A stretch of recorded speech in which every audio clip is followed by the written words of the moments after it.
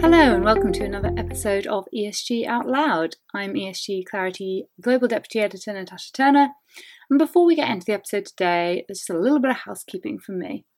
So you may have read on our site that we have some exciting new changes to the podcast.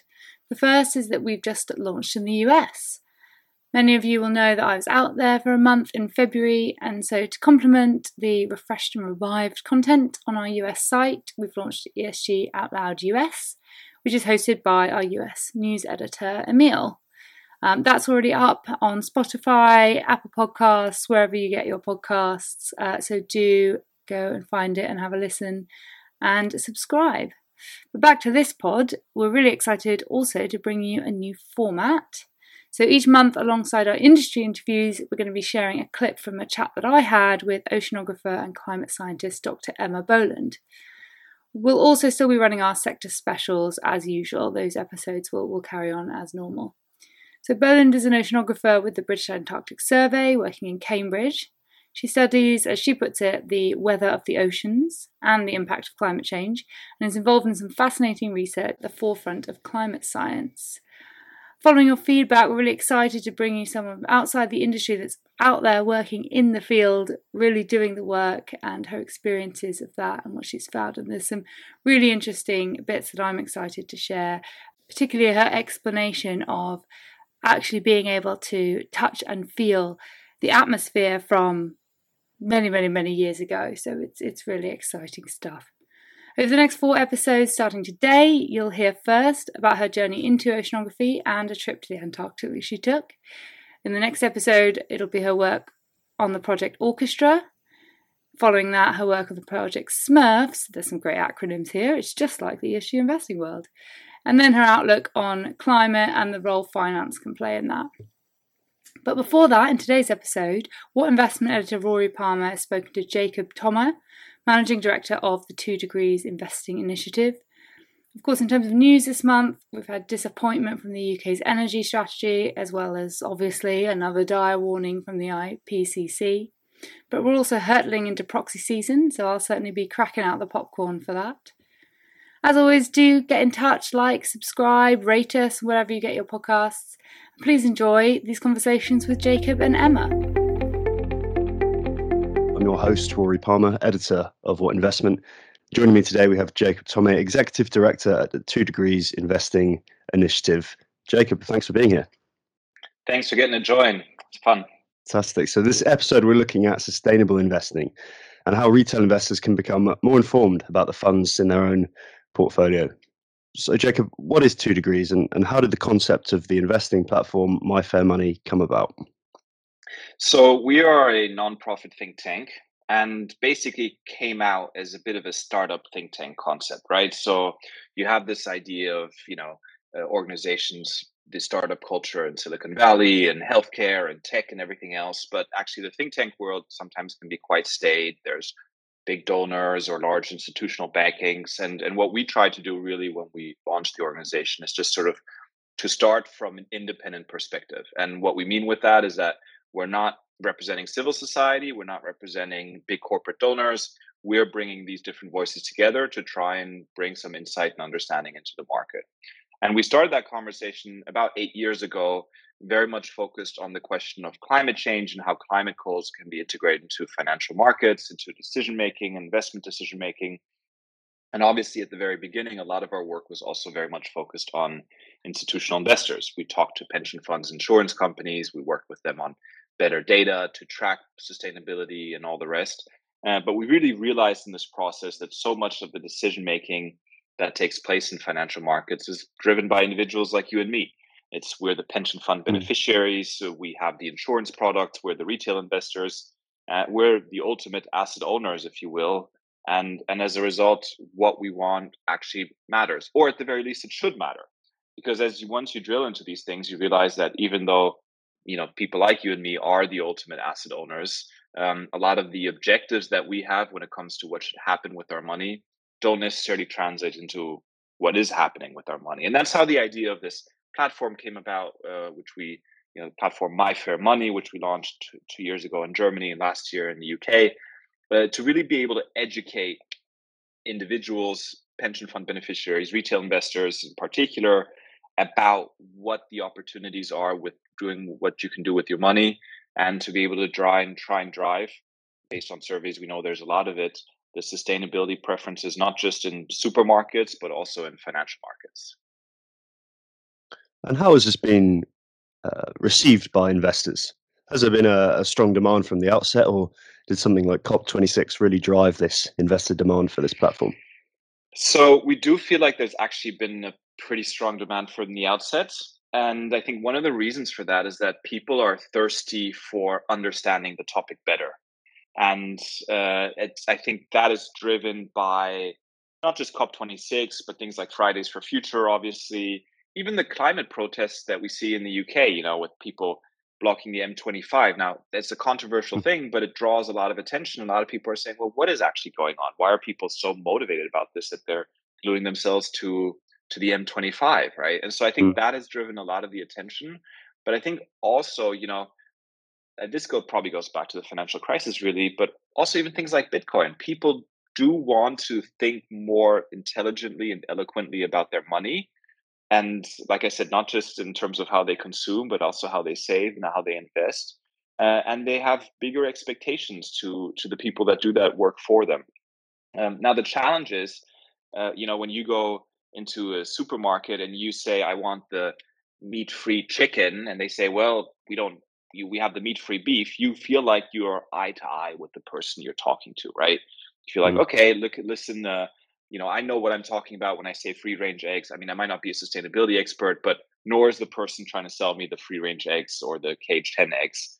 In finance, I think we often feel a bit intimidated, right? I mean, I'm sure a lot of listeners can relate to this. They kind of think, oh, yeah, I mean, I've done my research, but then somebody comes in, a big, financial institution comes in and tells you what to do or has all the experience. And what we want to do with the platform is to level the playing field a little bit. That doesn't mean that every platform user ends up with the more sustainable product. It just means that they have a more level playing field and more just information to be able to make the right choices. And I think that's what's allowed us to be successful so far in getting a lot of people interested in it. I guess it's a difficult tightrope that investors have to walk between engagement and exclusion, because at the same time, these companies that they need to change, they need to adapt. But also, looking at the companies of the future is where a lot of these companies have had time to change and they haven't. It's a tough one, isn't it? Yeah, it's really complicated because, there's obviously also just a worry. Is it a fig leaf, right? The big institutional investors saying, don't worry, we're investing in all these companies because we're engaging and we're changing them and so on. And in practice, every year they take out the dividends and instead of making sure those get reinvested into green projects, right? I mean, if you're really serious about engaging, why are you taking dividends for this company that could be invested in renewable power? And there's an interesting case where a company actually in Europe, they suggested to their shareholders exactly that. They said, all right, you want to be sustainable, then we'll cut your dividends by 2 cents a share. And we'll put that in green projects that we otherwise wouldn't be able to invest in. Investors said, actually, no, we're all right. So that there are limits to this engagement piece, but there are also limits to the divestment piece. So, I think it's again something where people have to think about what kind of priorities they have and where do they draw the line. I mean, typically, I think it's becoming clearer that a lot of the engagement strategies now tend to focus on companies with a credible transition concept. The auto sector is a perfect example for that, right? You see a lot of change happening there at the moment. Being a pure play coal mining company in the Appalachian Mountains in the States, maybe the engagement story there is a bit less convincing. And I think that type of nuance is starting to materialize and is really helpful, I think, for making sure we stop necessarily being so binary about do you use your shareholder rights or do you exit the story?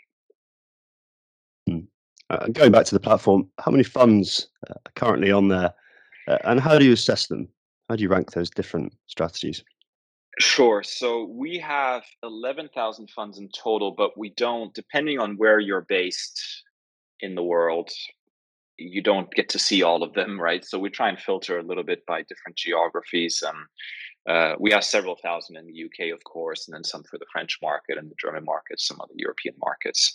But that covers a decent share. With a couple of thousand funds, you can already get a pretty good sense of what your opportunity set is in the market, right? It's already way more than what you would typically see in a one-on-one conversation with the broker. How do we assess and rank them?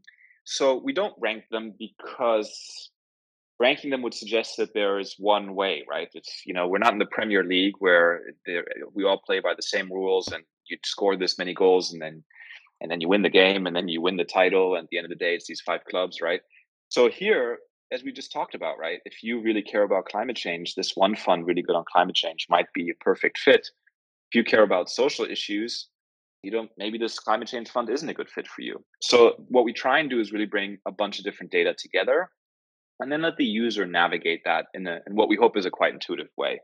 You don't have to, you just basically can look at really 3 different things on the platform. One of them is for the ethical investor, are they invested in anything I don't like, right? That's the first thing you can do with the funds is, are they in palm oil or coal or nuclear or gambling or alcohol, right? We already talked about some of these things. So animal testing is another one, So that's basically one way you can look at it. The other one is we have some different third-party scores and labels, So when we go into the supermarket, we look at the labels and they are also fund labels. So you can see which funds have this label or another label, which fund has an A score from the data provider we work with called ISS ESG, which is one of the largest ESG data providers in the world. So, we have this sort of this perspective as well. So somebody else, an expert said this is a good thing. Basically, I think that's also important.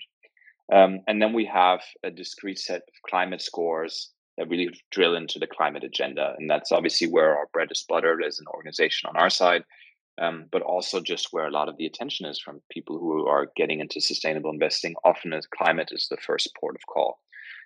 But yeah, I think it's important to say, this isn't a rating or a ranking or even necessarily a matching process, but gives the opportunities to explore. And what I think is interesting is just also seeing how fund managers have responded to that as well. I think that's a good segue into climate. And of the listeners of the podcast, when we spoke before, I was describing a moment at COP and a talk that I went to where someone said that in terms of sustainable energy, what we do in Europe is akin to shuffling deck chairs on the Titanic. And I think at the time you said the framing of that was a bit unfair. Is that still the case? Yeah, sure. I think it's one of my pet peeves, I would say, that in sustainability, we always or very often take this binary view. And again, I know people can relate to this in their personal life. It's like either you're vegan or vegetarian, or you're basically going to hell, right? We don't have this nuance of saying, listen, actually, if you just cut out beef and lamb from your diet, right, you can reduce your carbon footprint of your food intake by 30-40%. You can still eat all the chicken you want for breakfast, lunch, and dinner, or all the pork. Just beef and lamb is almost half of your carbon footprint for your food intake. So there's actually a lot we can do in the margins. There's a lot of wonder and insight and potential there, and kind of saying, look, it doesn't matter what we do in Europe because everything is about China and India and Brazil, I think is cutting short thrift to the fact that it does actually matter. We're, Europe and UK, we're still, one of the largest emitting regions in the world, and reducing our footprint dramatically will also have material impact on climate, and ultimately, incidentally, also on people dying from climate change, which I think is the other piece that often gets forgotten in the story. That it's not just the pandas and the bees, but also, the people dying from climate change. And, we're having this conversation today on a meeting platform. The fact that we're having this without a video, for example, reduces the carbon footprint of this conversation we're having right now, according to a study I just read, by 80%. So there are a lot of things that we can do. That it's not just because we don't do everything doesn't mean it's just shuffling deck chairs in the Titanic. And so that's true for the same way when we invest primarily in Europe, which we're likely to do if we're a European investor. There's still a lot of potential. Europe is home to, and if you want to take the United States as just sort of a slightly bigger circle of influence, is home to the most of the car manufacturers in the world. It's home to many of the largest oil and gas companies in the world. It's home to many large industrial companies in the steel and cement sector. So it's not just remember that we're investing in Europe, and as a result, we're just investing in European power plants. This is potentially transformative for what these companies, these multinational companies, are doing around the world. And I think shuffling deck chairs on the Titanic, I think it's a little bit unfair. We might be sinking, but trying to get as many people on the lifeboats as possible is not a task that should be lightly dismissed. I think he was being nice and tongue in cheek in what was a very serious overall conference. But do you think in that as well that there lies the problem? The fact that ESG perhaps as a concept is just too convoluted, and trying to marry together three quite difficult concepts altogether, and therefore investors, as you say, maybe going down the meat avenue, but then there's so many other aspects to it as well that it becomes quite almost overwhelming. Yeah, I mean, it is definitely overwhelming, and I think it's we have a lot of blame to take for that. People like myself whose day job it is to count the beans, if you will, of sustainability, to figure out, oh, here you have 3 tons, and here you have 5 tons of carbon, and there over there we have 7, and kind of add all these numbers up with our little abacus, right, sitting in our dark, dusty corners of corporate offices or in NGOs. I think that's sometimes created this phenomenon you describe, right? You're kind of in this situation where you say, okay, this is such an awesome challenge that the only way we can wrap our head around it is by trying to count everything. But by counting everything, it feels convoluted, right? It feels kind of abstract. What does it mean? If I say to you, I have the carbon footprint of my food intake is 4 tons. Is that a lot? Is that not a lot? Does that make sense? Does it not make sense? Right. So it's, I think, these types of things where we really need to think about how we can translate that into things that make more sense. And there's actually 2 interesting pieces here that are coming, that are coming forward, and I think they're really worth exploring. One of them is that ESG, is this is a bit of this 90s concept, right? It's already such a weird thing. So what does ESG stand for? Environment, social, governance. What do these things have to do with each other, right? Why do we have them, throw them all together? I was telling you about there's this ministry that was formed in the 90s and under the German Labor government at the time, where they basically it was a ministry for women and sports and family and gender issues, and I think migration, and like kind of all the topics, literally all the topics that, if we're honest, the Labour government at the time didn't really care about enough to justify having their own ministry. And that's changing, right? We now have people who care about climate, and that's their thing, and that's what they're focused on, and they don't care about ESG, they just care about climate. And actually, we also have a growing number of people who really only care about social issues. Or we have people who care about animal rights, right? And that's not the same thing as climate. And I think products and funds are developing that we no longer have to feel like there's this blob of ESG that involves all these different topics with all these different confusions, but that we can nuance these topics in a way that speaks to the individual thing. And climate is already complex enough, but it's definitely less complex than trying to solve the climate crisis, modern day slavery, gender inequality, all at the same time, all under one umbrella term. And by the way, sorry, just to be clear, I'm not saying we shouldn't try and solve all these problems. I'm just saying maybe we should each give them their chance to speak for themselves rather than throwing them all in one bag and saying, here we go, here's how we can fix it. Absolutely. And dragging this 90s concept into the 2020s, what needs to happen in ESG in the short term and in the long term as well to make this journey easier for the average investor? So I think a lot needs to happen. I think we're very much not doing the job that we should be doing. And that's, again, why we launched this My Fair Money platform, because, when we talked about what such a platform would look like, we said, look, we definitely obviously need to have a fund database. We need people to answer, we need people to be able to figure out their profile.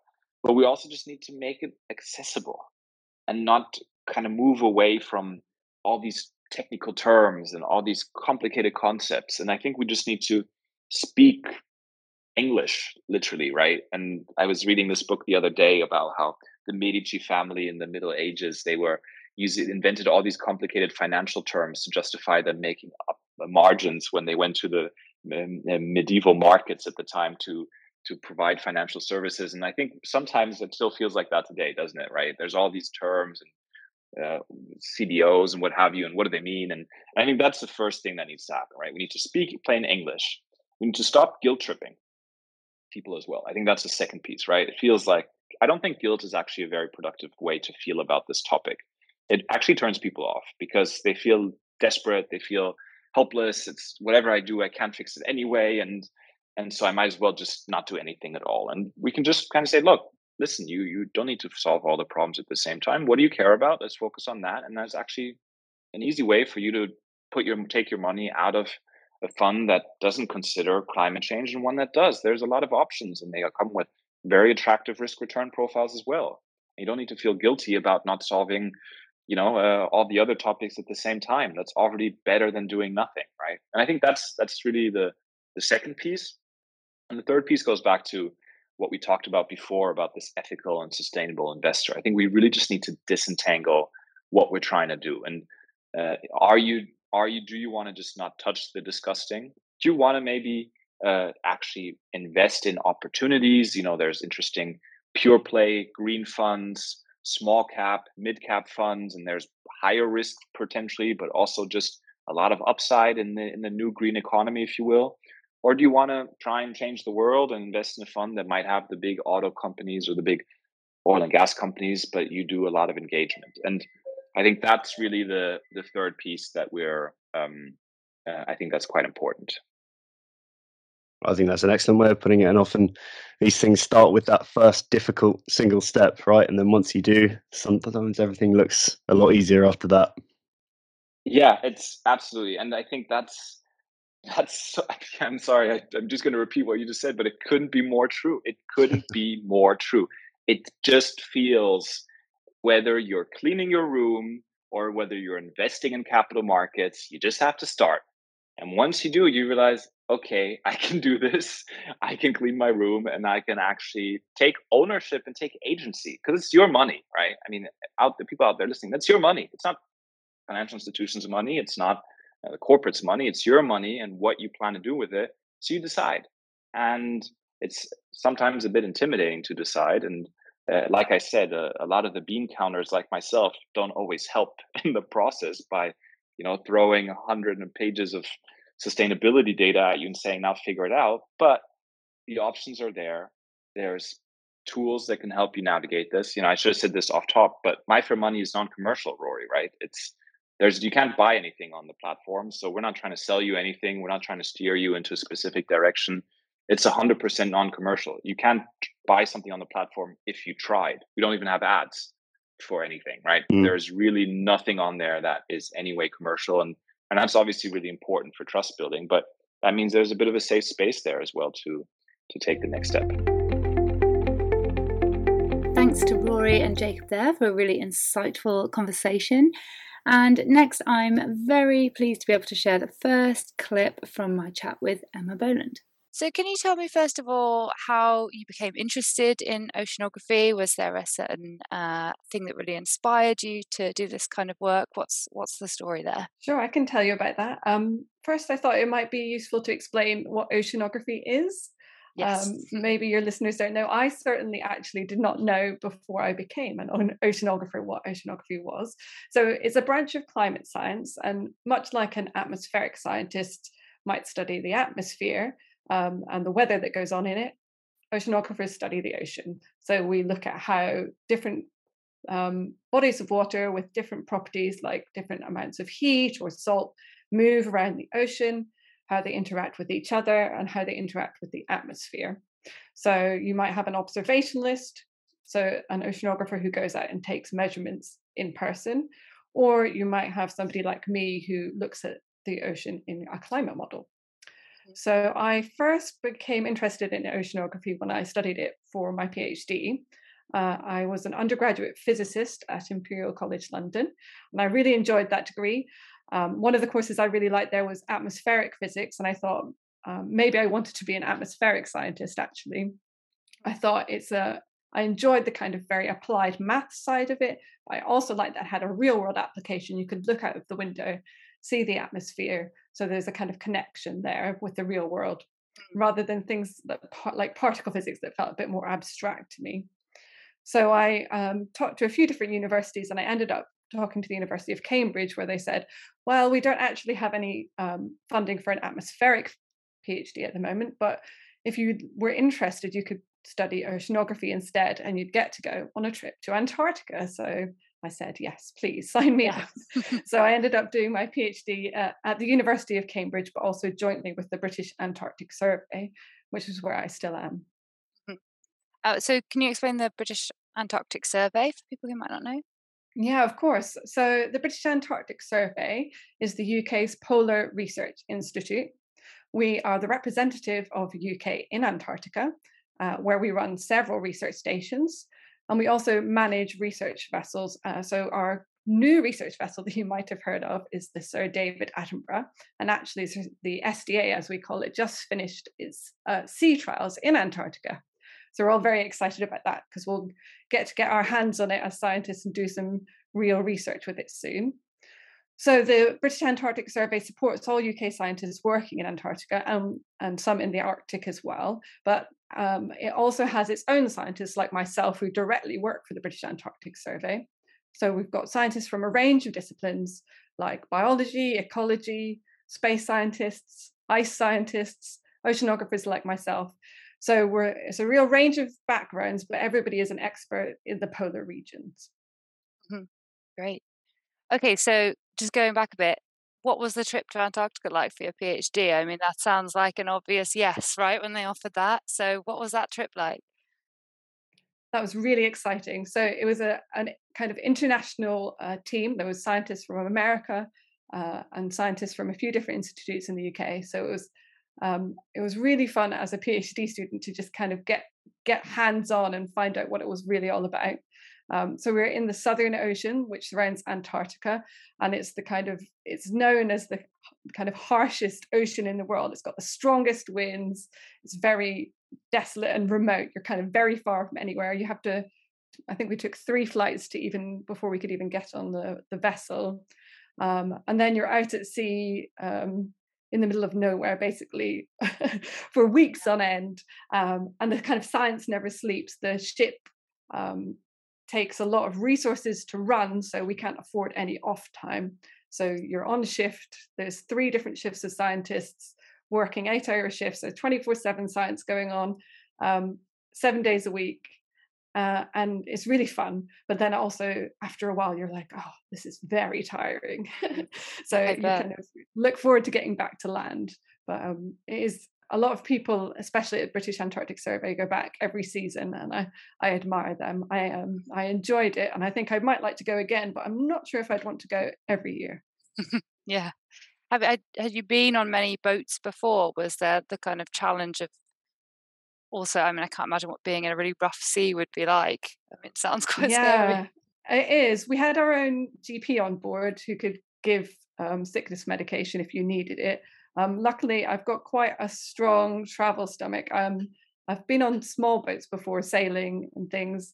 I don't really get seasick. So even I kind of felt very tired all the time. That's kind of very common because you're constantly moving and you're constantly adjusting to that. But I didn't actually feel too bad, although I know some people did. Yeah, that's good. That's good. I think I might be one of those that felt a bit sick, to be honest. But yeah, I probably won't be doing that anytime soon, so that's all right. To go back to your point about the thing drawing you into atmospheric science being the connection with the kind of real world, you can look out the window and see it. What are some of the impacts of like the climate of the ocean? You know, extreme weather events like tsunamis and things. Like, what is the purpose of studying the climate of the ocean? I suppose is what I'm asking. No, that's a good question. So the ocean actually has taken up over 90% of the heat that's gone into the climate system that has been added by humans. So basically, it's doing a really important job. It's taking up almost all of the heat. So it's really important as climate scientists to understand what that heat is doing to the ocean. Is the ocean going to continue to keep taking up heat? And we often call the Southern Ocean the lungs of the ocean, because it actually takes up quite a lot of that. So of that 90%, so that's 9 out of 10 kind of units of heat that we've added to the climate system are going in the ocean. Of that, about 3/4 of that goes in the Southern Ocean. So that's why we at the British Antarctic Survey study the Southern Ocean so much and think it's really important to keep studying it, is to improve our understanding of those processes.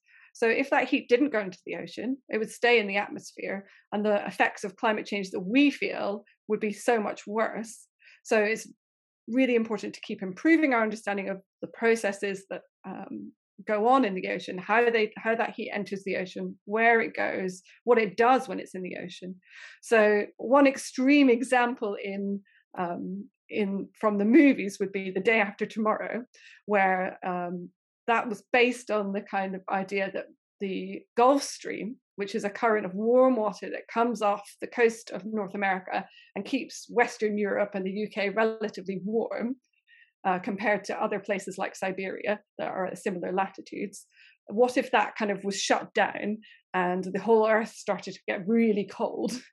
So the northern hemisphere got really cold. So that's a kind of not something that we actually think will happen, but that's the kind of example of taking what might happen to an extreme. So we do expect the ocean currents to change as the ocean warms, and we're still basically trying as oceanographers to understand the implications of that. Find us on SoundCloud or iTunes by searching for ESG Out Loud.